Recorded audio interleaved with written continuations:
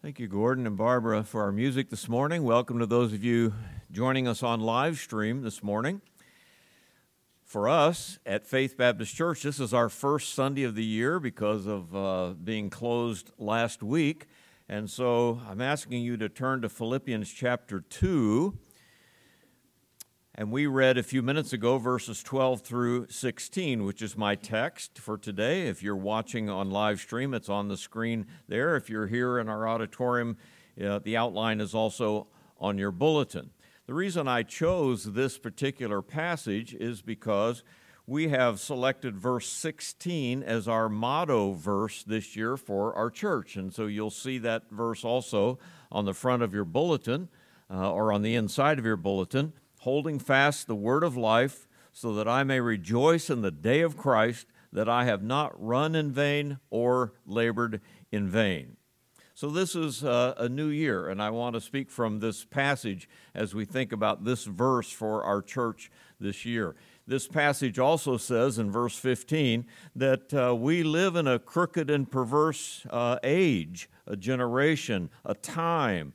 And certainly that is true. It's always been true for the church, but we see those things around us now. But that verse 15 also says at the end, we're lights in that darkness. We light up that world that we live in, and that is our hope and our mission to do. It's one of those therefore passages. You notice the first word of verse 12, therefore, and that takes you back and forward. But when you look back to verses 5 through 11, you see that wonderful kenosis passage about the incarnation of Jesus Christ, how that he himself is our example. I'll say more about that in a minute. And so because of what Jesus Christ did, how he came into this dark world, and the world loved darkness rather than light when he was here because the deeds were evil, right? And so he becomes our example because he was like that, therefore we are like this. Also, Paul is very intent on encouraging this church here at Philippi. You might remember the history of that church from the book of Acts and throughout the New Testament. It was a great church. You remember Paul and Silas being in jail and imprisoned in Philippi for preaching the gospel. And yet here he is writing to this church, talking to them about being the light of the world. So right after our text, specifically in 19 to 24, you see him encouraging Timothy, the young man Timothy, and recommending him to the church. And then in verses 25 to 30, Epaphroditus. And I'm going to point out this morning in a few verses from this book how he goes back and forth and encourages people and points out things so that he can help them and lift them up as they walk about in the darkness that they were in that time. Well, what about us in 2022? As we face this new year, we need encouraging as well, don't we? Because we get discouraged. And I'll point out a couple things. You know, we see the darkness coming around us, and the therefore has to be for us as well. God meant it that way when he inspired this book and preserved these books for us to read. As a matter of fact, I don't think I would be wrong if I said the world is darker now than it's ever been before. As we progress through the age and we progress toward the coming of Christ himself, there's a lot of problems as we get closer to the Lord's return. I read a Pew poll recently, and it's a very popular one, that says there are fewer even Christians attending church today than there ever been before, those who even name the name of Christ. And the younger you get in those age brackets, the less they are attending church.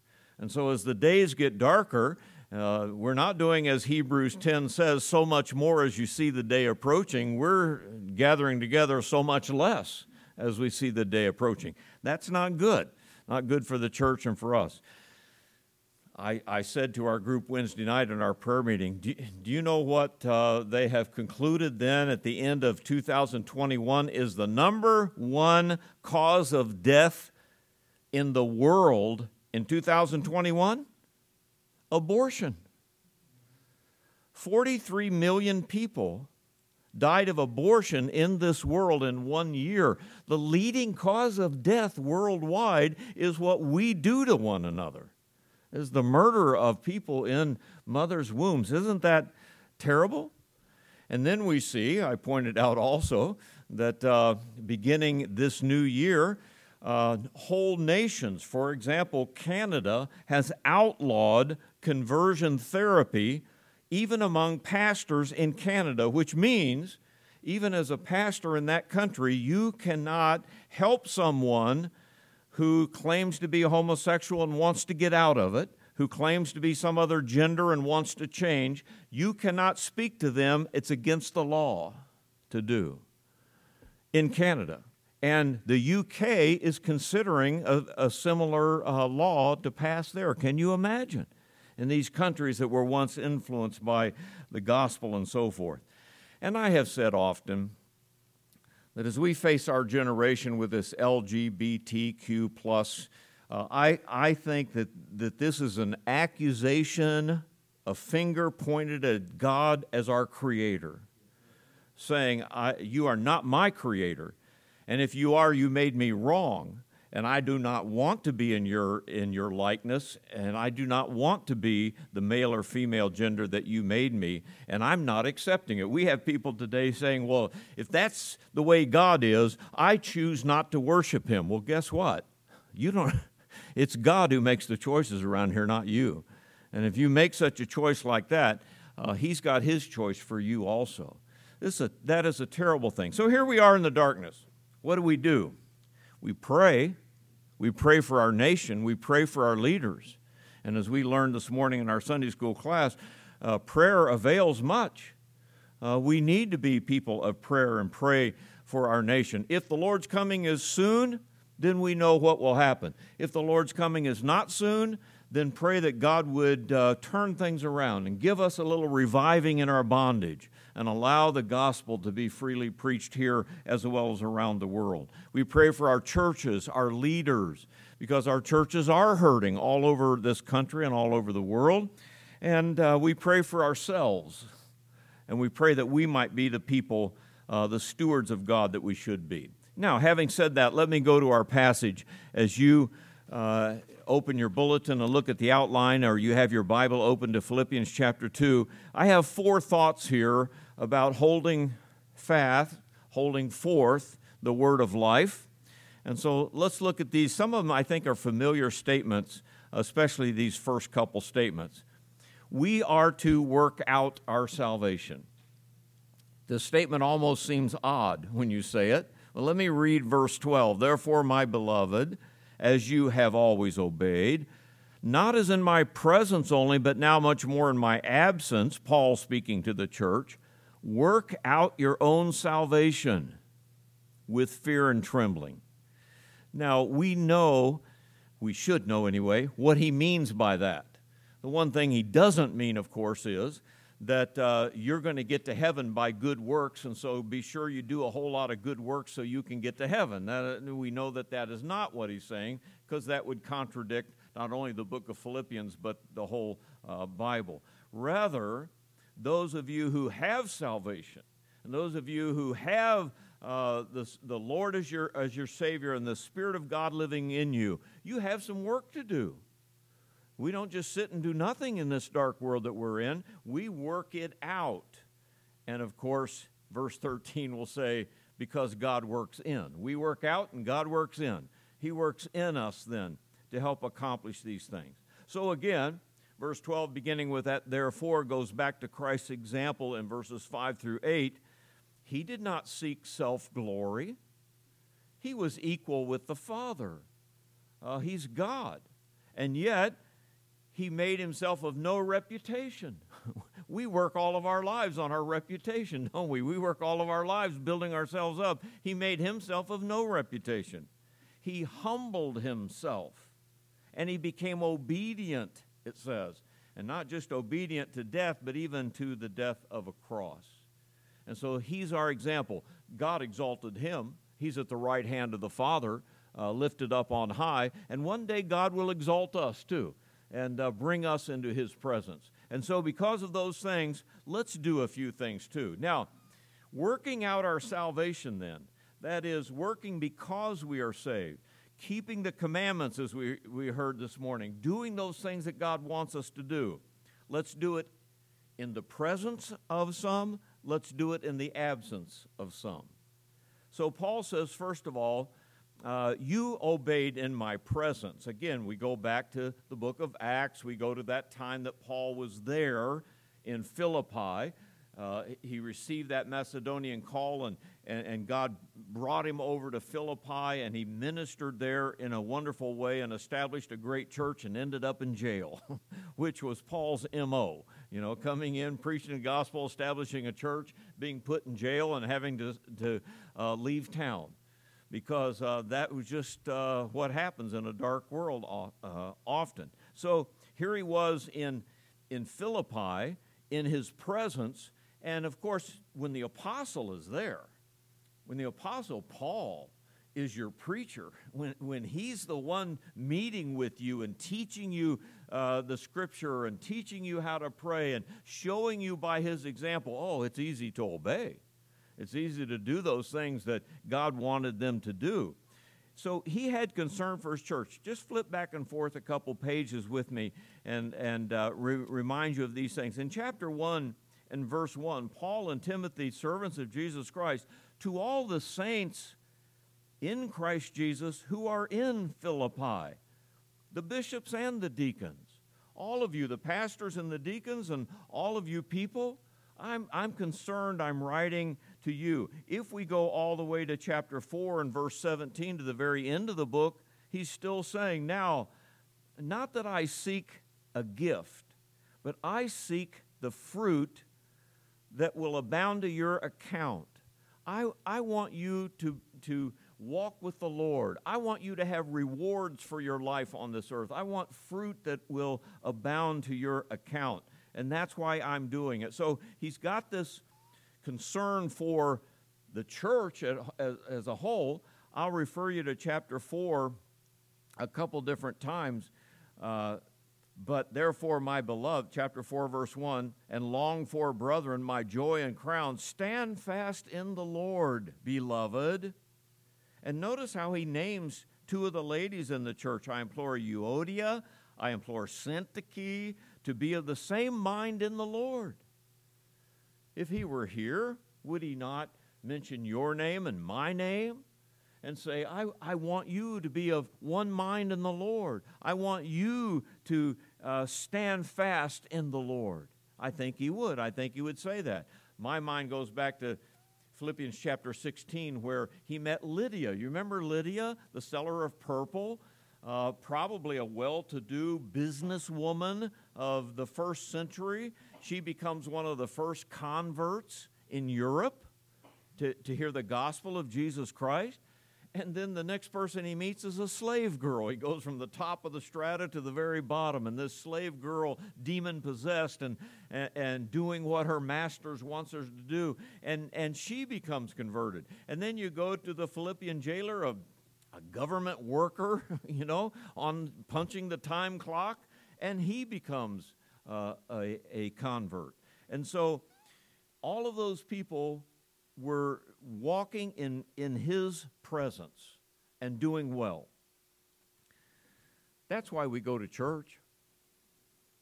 I know that people often say, well, Christians, they go to church on Sunday, and then on Monday they seem to forget what they were doing on Sunday. And I say, well, then praise God for Sunday. If that's the case, then we need to be here. Look what we're doing. Look what you're doing on the Lord's Day. Look what you're doing on Sunday. Praise the Lord for this, in one another's presence. Not just in the preacher's presence, but all of our presence. We come together and we do these things because it's right to do. It's the thing we should do. I remember one older writer saying, why is it that when you pray, you get on your knees? Why is it that you close your eyes and bow your head? Why is it you close your hands sometimes? Why is it you do those things and you're so vulnerable in a position like that? because of your respect for God your Father. That's why. And then he said, shouldn't you be like that more often? I mean, if that's the right way to be when you come before God, shouldn't we be like that more often? Well, if this is the way we should be when we come to worship the Lord in the church, around one another's presence, then it's what we ought to be more often. So praise the Lord for these times also. But Paul also says, not only in his presence, but in the absence also. So he says, not only my presence only, but now much more in my absence. Now, where was Paul? He was in jail, typically, of Paul. But he's in Rome this time. He's under house arrest for 2 years. He can't leave. He's still got chains on, but he can write letters, and he writes Colossians and Ephesians and Philippians and Philemon, all while he's there under house arrest in Rome. So he can't be there. He would love to be in that church, so he says, I'm going to do the next best thing. I'm going to write them a letter that God inspires by his Spirit, so that when they get it, they're reading the very Word of God. But he can't be there, but he says to them, so much more work out your salvation.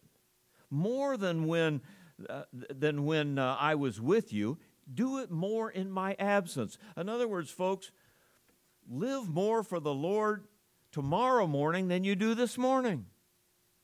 When no one's watching, when no one takes you into immediate accountability, God always is. The Holy Spirit is always present with you. So much more, he says, in my absence. You see that word, working out.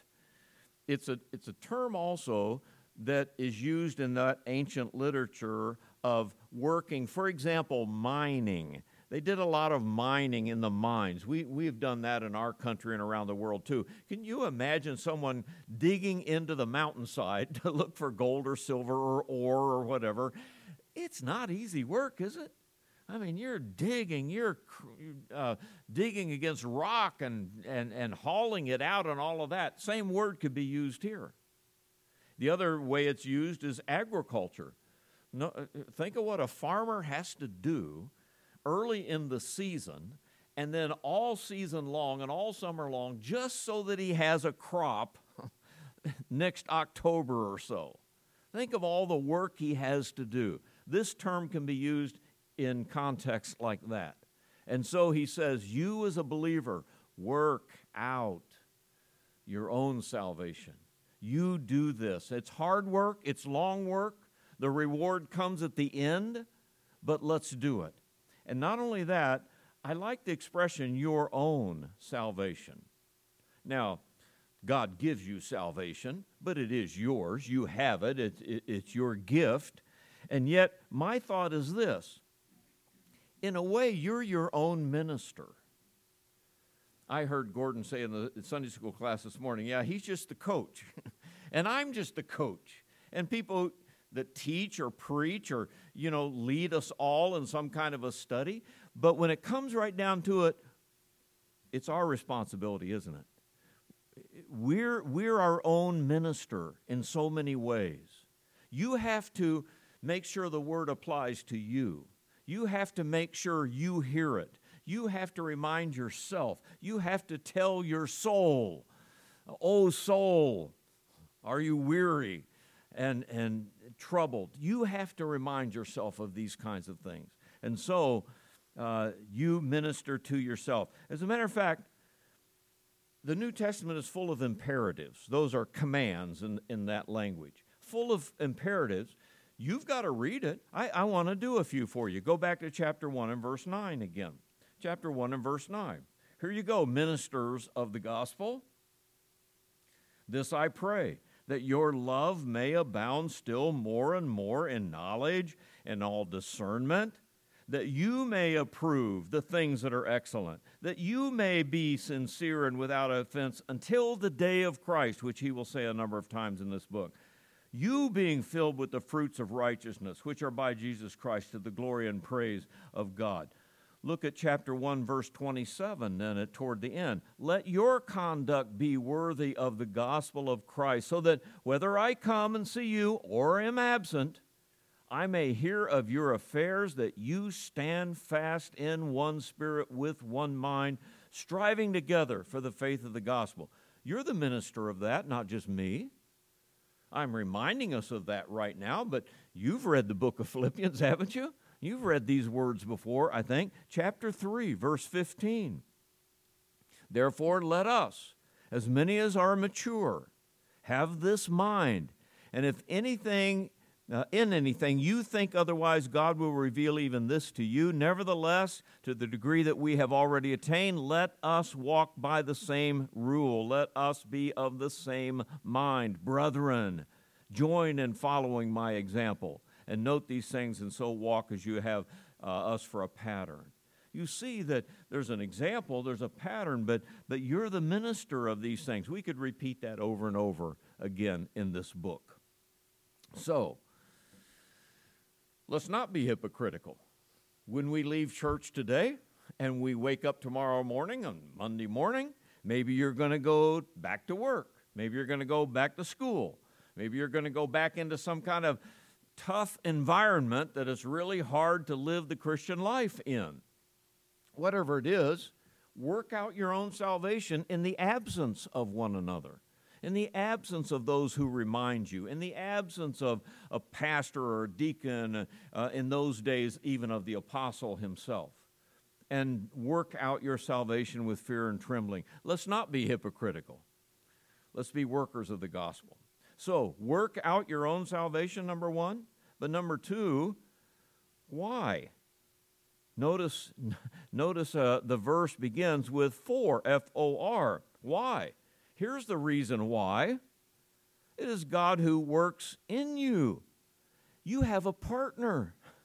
You have someone who empowers you. You have the God of all creation helping you. So it's God who works in you both to will and to do His good pleasure. Those are great thoughts, if you will. And let me remind you of similar thoughts in the New Testament. Matter of fact, starting in chapter 1, verse 6 of this book, being confident of this very thing, that he who has begun a good work in you will complete it unto the day of Christ. There's that day of Christ again, like we have in verse 16. 1 Thessalonians 5:24, he who calls you is faithful, who also will do it. And 1 Corinthians 1:8, who will also confirm you to the end, that you may be blameless in the day of the Lord Jesus Christ.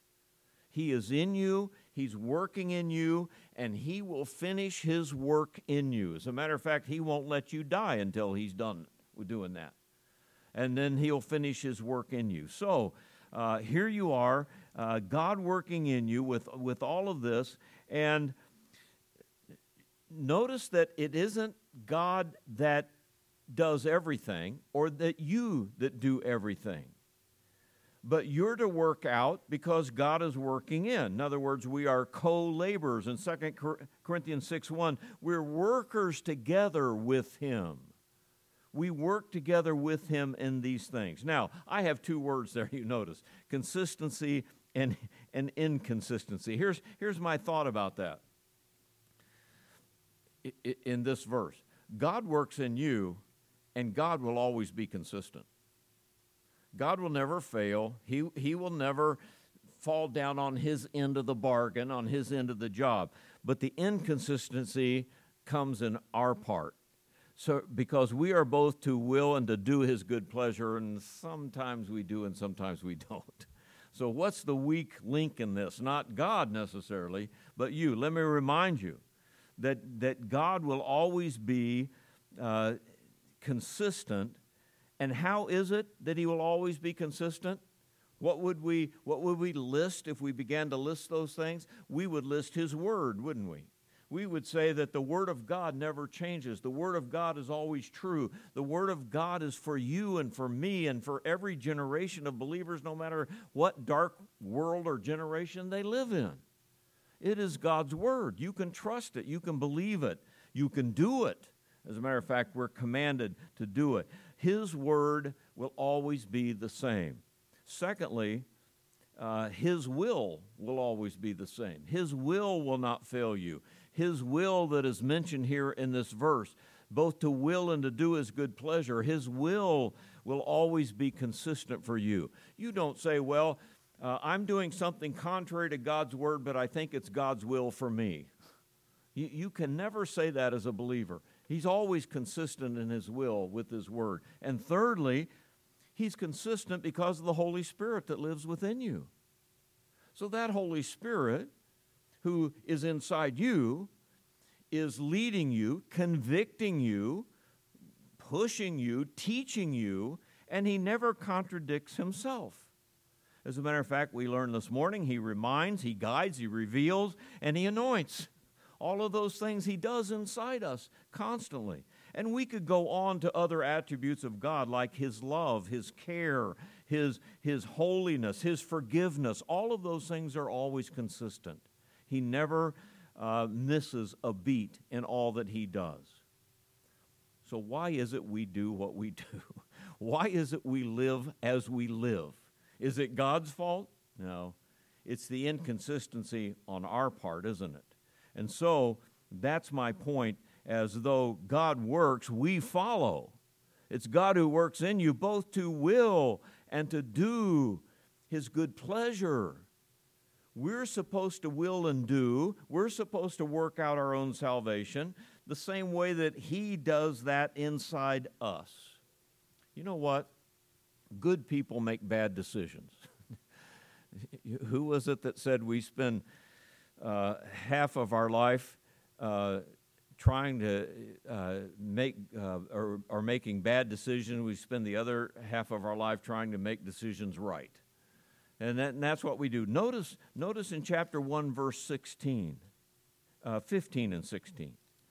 Some indeed preach Christ even from envy and strife, and some also from goodwill. I mean, these are leaders in the church at Philippi.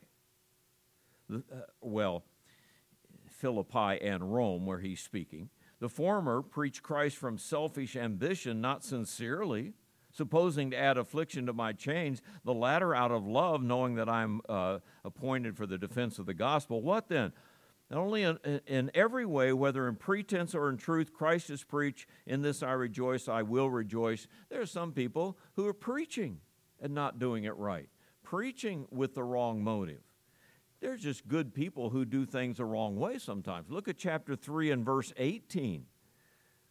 For many walk, of whom I told you often and now tell you even weeping, they are the enemies of the cross of Christ, whose end is destruction, whose God is their belly, whose glory in their shame, who set their mind on earthly things. They're doing wrong. And I pointed out to you two ladies in chapter 4 and verse 2, Euodia and Syntyche, that they're just at odds with one another. They're just mad at each other or have some kind of a problem with each other in the church. I'm just saying, there are all kinds of people doing the wrong kinds of things. And that's you and me often too, isn't it? That we're the inconsistent ones, not God. How do we know when we get inconsistent? How do we know when we get off track a little bit? Well, one is that conviction that the Holy Spirit brings to you. If the Holy Spirit lives within you and we have commands of His to keep and we don't keep them, what happens inside our rib cage? That bothers us. We don't sleep at night. Everything that we see reminds us of that thing that we're doing or that thing that we did. That conviction reminds us. We have a lack of assurance sometimes. Did you as a believer ever say, how can I be saved? When you say, I thought I would be perfect after I got saved. I thought I would never sin. Look at me. I do. How can I be a Christian? Well, we have that lack of assurance, not because you aren't a Christian, but because sin takes away that assurance. We have a loss of power. And you find out that your words don't go anywhere, that your witness isn't very powerful, your speaking isn't, and you lose that power. And praise the Lord for admonitions from other people. So I'm your pastor. I'm admonishing you today. But again, you're your own preacher. You admonish yourself, and the others speak words of encouragement, of admonishment to you. Praise the Lord for those kinds of things. Now, Paul was absent. And so Paul wasn't there to say, hey, you quit doing this. You stop doing that.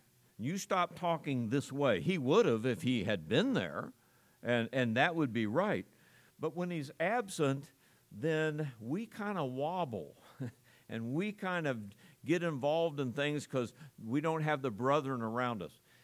I remember someone saying, it's a strange thing. A pastor was saying, in my church, that when things are going well with people, they're always right there, always in church. And when things start going wrong for them, I don't see them. He said that's exactly when they need church. When we begin to wobble, we need to be around other people to straighten ourselves out and to do right. And yet it's in a Christian habit that when we're not walking with the Lord, we're out of church. How backwards can that be? Sometimes it seems God is absent. I said seems, because of course he never is, and he's always near us. But you know what? We become little atheists now and then too. The fool hath said in his heart there is no God. Well, that fool can be a Christian sometimes. I'm going to go ahead and do this. I know God doesn't like it, but I don't see him around. He didn't do anything to me. And we go ahead and do something that we shouldn't do. Sometimes God is absent, it seems like, and that's why we wobble. We say to God, well, people fail me. They shouldn't fail me. Sometimes we say to God, well, you failed me. You said you would do this and you didn't. Sometimes Satan wins the battle in our heart, and that's what causes us to wobble. As Jesus said to the disciples in the garden, I know the spirit is willing, but the flesh is weak, isn't it? You want to do right, and then you don't. And so, he's the one that is consistent. We're the ones that are inconsistent. And we learned a good lesson in the class this morning. Again, how do we do it? Reading the Word every day. How do we do it? Being on our knees, praying every day. We stay in this working out. We stay in that mode. If you were working out physically, if you were on some kind of exercise routine, you do that once a month? Do professional ball players go work out once a month and then come back and play their game? No. Every day, all the time. And that's what we need to do when we're working out also. So, working out and God working in, go a couple further steps with me. In verses 14 and 15, we do that while we're on the earth. And in verse 16, we do it because one day we will be in heaven. That's why we work. So while on the earth, back to verse 14, notice now the applicational language here. Do all things then without murmuring and disputing, that you may become blameless and harmless, the children of God without fault, in the midst of a crooked and perverse generation, among whom you shine as lights in the world. And so, while you're on earth, what is the duration of your workout? We say, I'm going to start exercising. And we get into about 3 to 4 to 5 minutes, and we say, oh, this hurts. I can't do this, and we stop. The duration of our workout is while we're on this earth. The duration of our workout is as long as we're here and until the day of the Lord Jesus Christ, we work out. We do these things. And we do it in this perverse and dark age that we live in.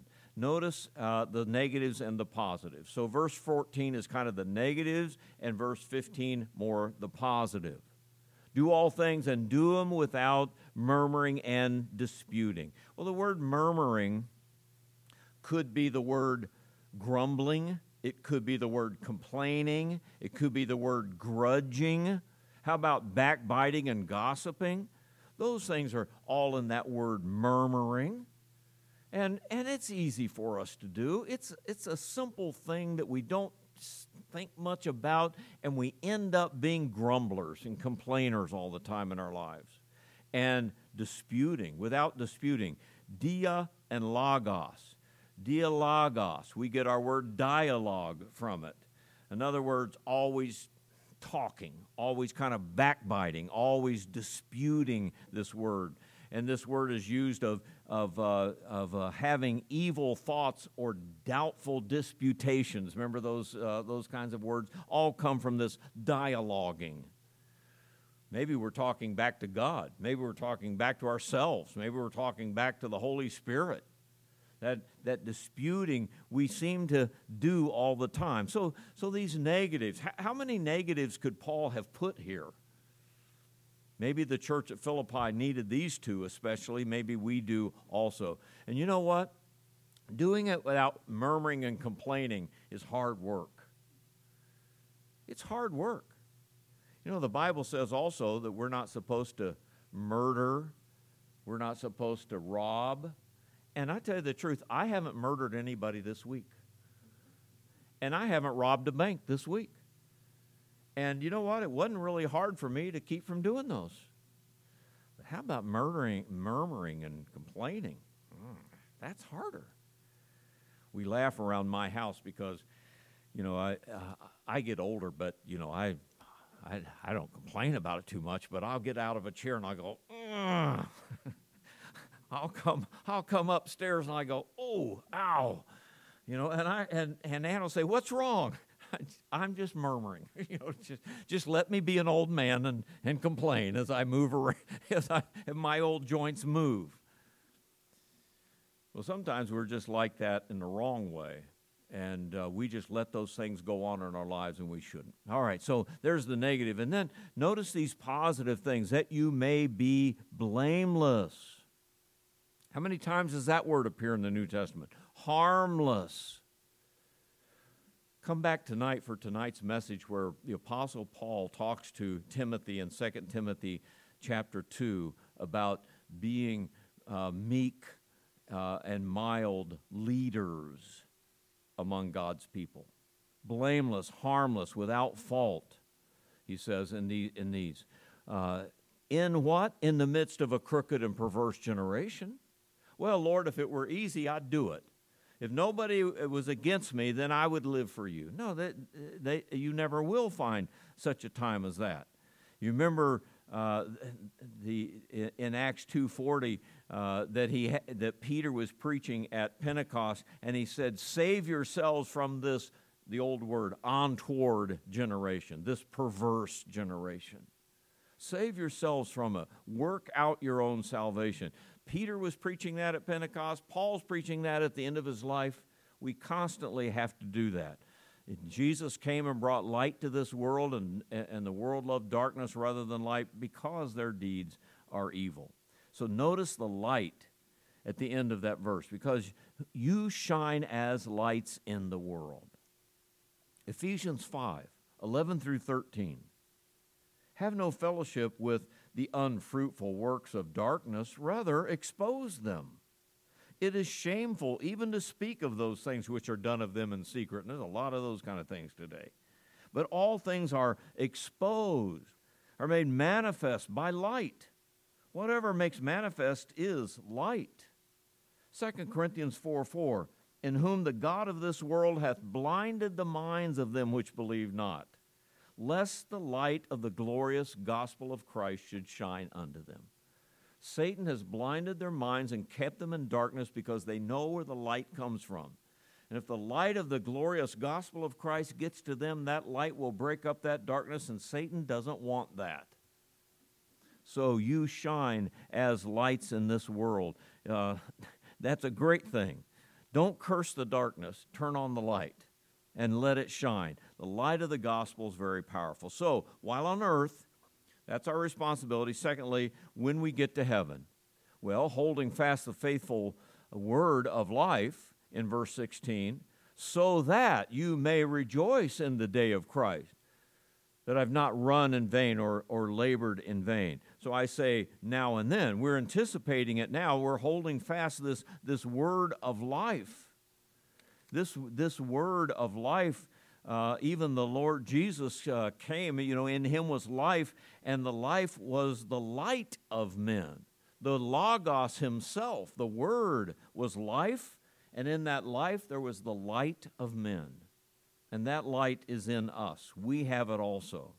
So Paul said in Acts 13, In verse 46, he said, Paul and Barnabas grew bold and said, "It was necessary that the word of God should be spoken to you first, but since you reject it and judge yourselves unworthy of everlasting life, we turn to the Gentiles." The word is the word of life.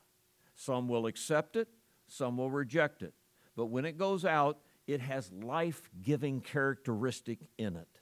And it may affect someone at any time. And then in verse 48, when the Gentiles heard this, they were glad and glorified the word of the Lord, and as many as appointed to eternal life believed.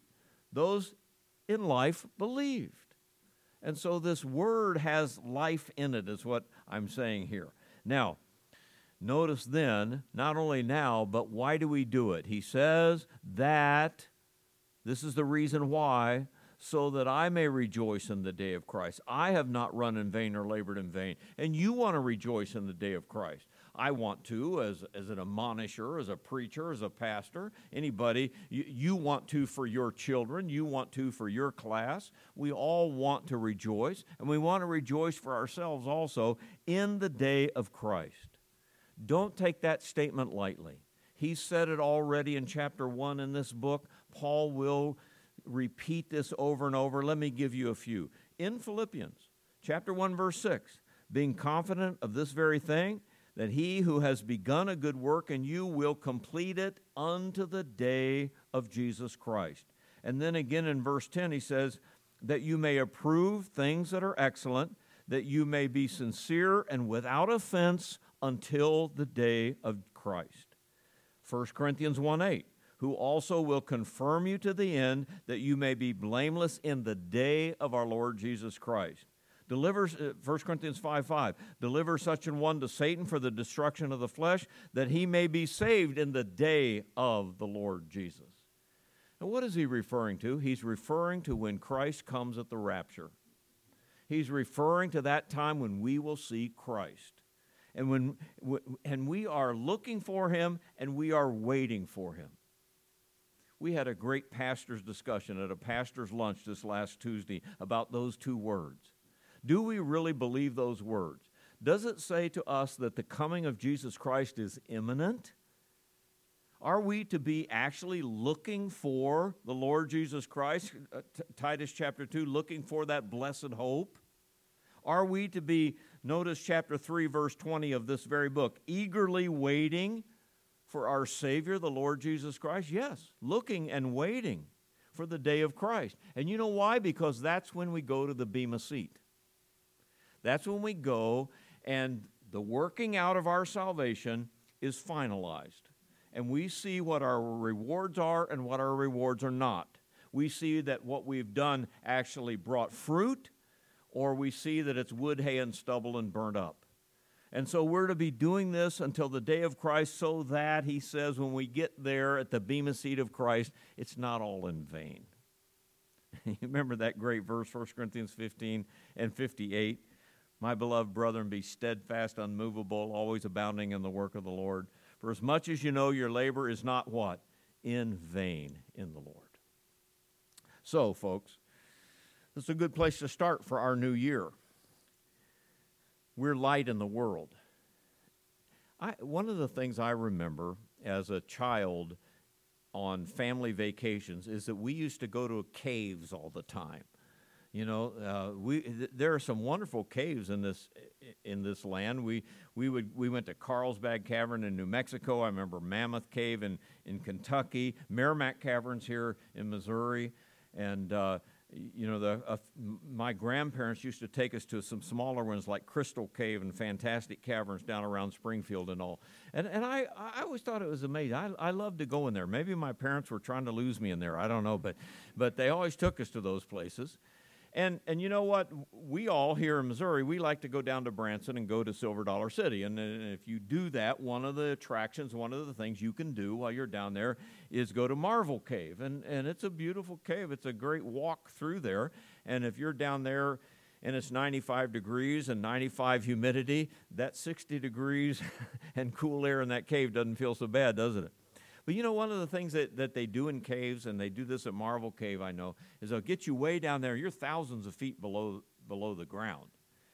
and they'll get you all in an area where you're together, and they turn the lights out. You remember that? That is a weird sensation, because even at your house, when you turn the lights out, they're really not out. I mean, you can still get around. But when you're down there and they turn the lights out, you see nothing. You can put your hand against your face and you can't see it. And so there you are in that darkness, and then that leader that's leading you has a little pin flashlight, not longer than this, a little skinny thing, and he turns that light on, and man, that one little light just brings life again to that dark place. Remember that feeling? I always remember that at Marvel Cave, because they always do that right there in that same place every time. And I thought to myself after reading this passage, this is a dark world. Satan has blinded the minds of them which believe not. They cannot see. And you say to yourself, but Lord, I don't count much. My witness isn't very big in this world. I don't have a lot of people I know. I don't know how to say very much. And he's saying, you've got a little pin light, just push that button. Just light that much up. Because that powerful little light will light up the room. And that is what your testimony is like. That is what you are like shining in this dark world. Doesn't matter how small it may seem to you. It is bright and it is powerful. Let's keep shining that light in this world that we live in. This world needs us. And we'll be holding fast the word of life that we may rejoice in the day of Christ in this year of 2022. Stand with me if you will. Let's go to the Lord in prayer. Let's think about these things and ask Him to bless our hearts as we sing a song of invitation. Father, thank you for the Word of God. Thank you for the consistency of your love and grace, your Word, your Spirit, the conviction of our hearts. Oh, Father, help us to be good ministers of your Word to ourselves and to this world. And Father, I pray that you would give us a certain confidence that we need in your Word, in the light of the world, that we might speak the name of Christ, that we might speak your Word, that we might be those servants while we're here, while we're in this dark place, because the world needs it so much. So, Father, speak to our hearts in the way that we need from this passage. And as we see it on our bulletin every week, and we're reminded of what we are, lights in a dark world, I pray you would help us to be that in this year that we live in. So bless in this time. Speak to our hearts, even as we sing a song of invitation and invite you to convict us. Do your will in our hearts. We'll thank you in Jesus' name. Amen. We're going to sing a song of invitation. Gordon will come and lead us. You respond to the message in the way the Lord is leading you.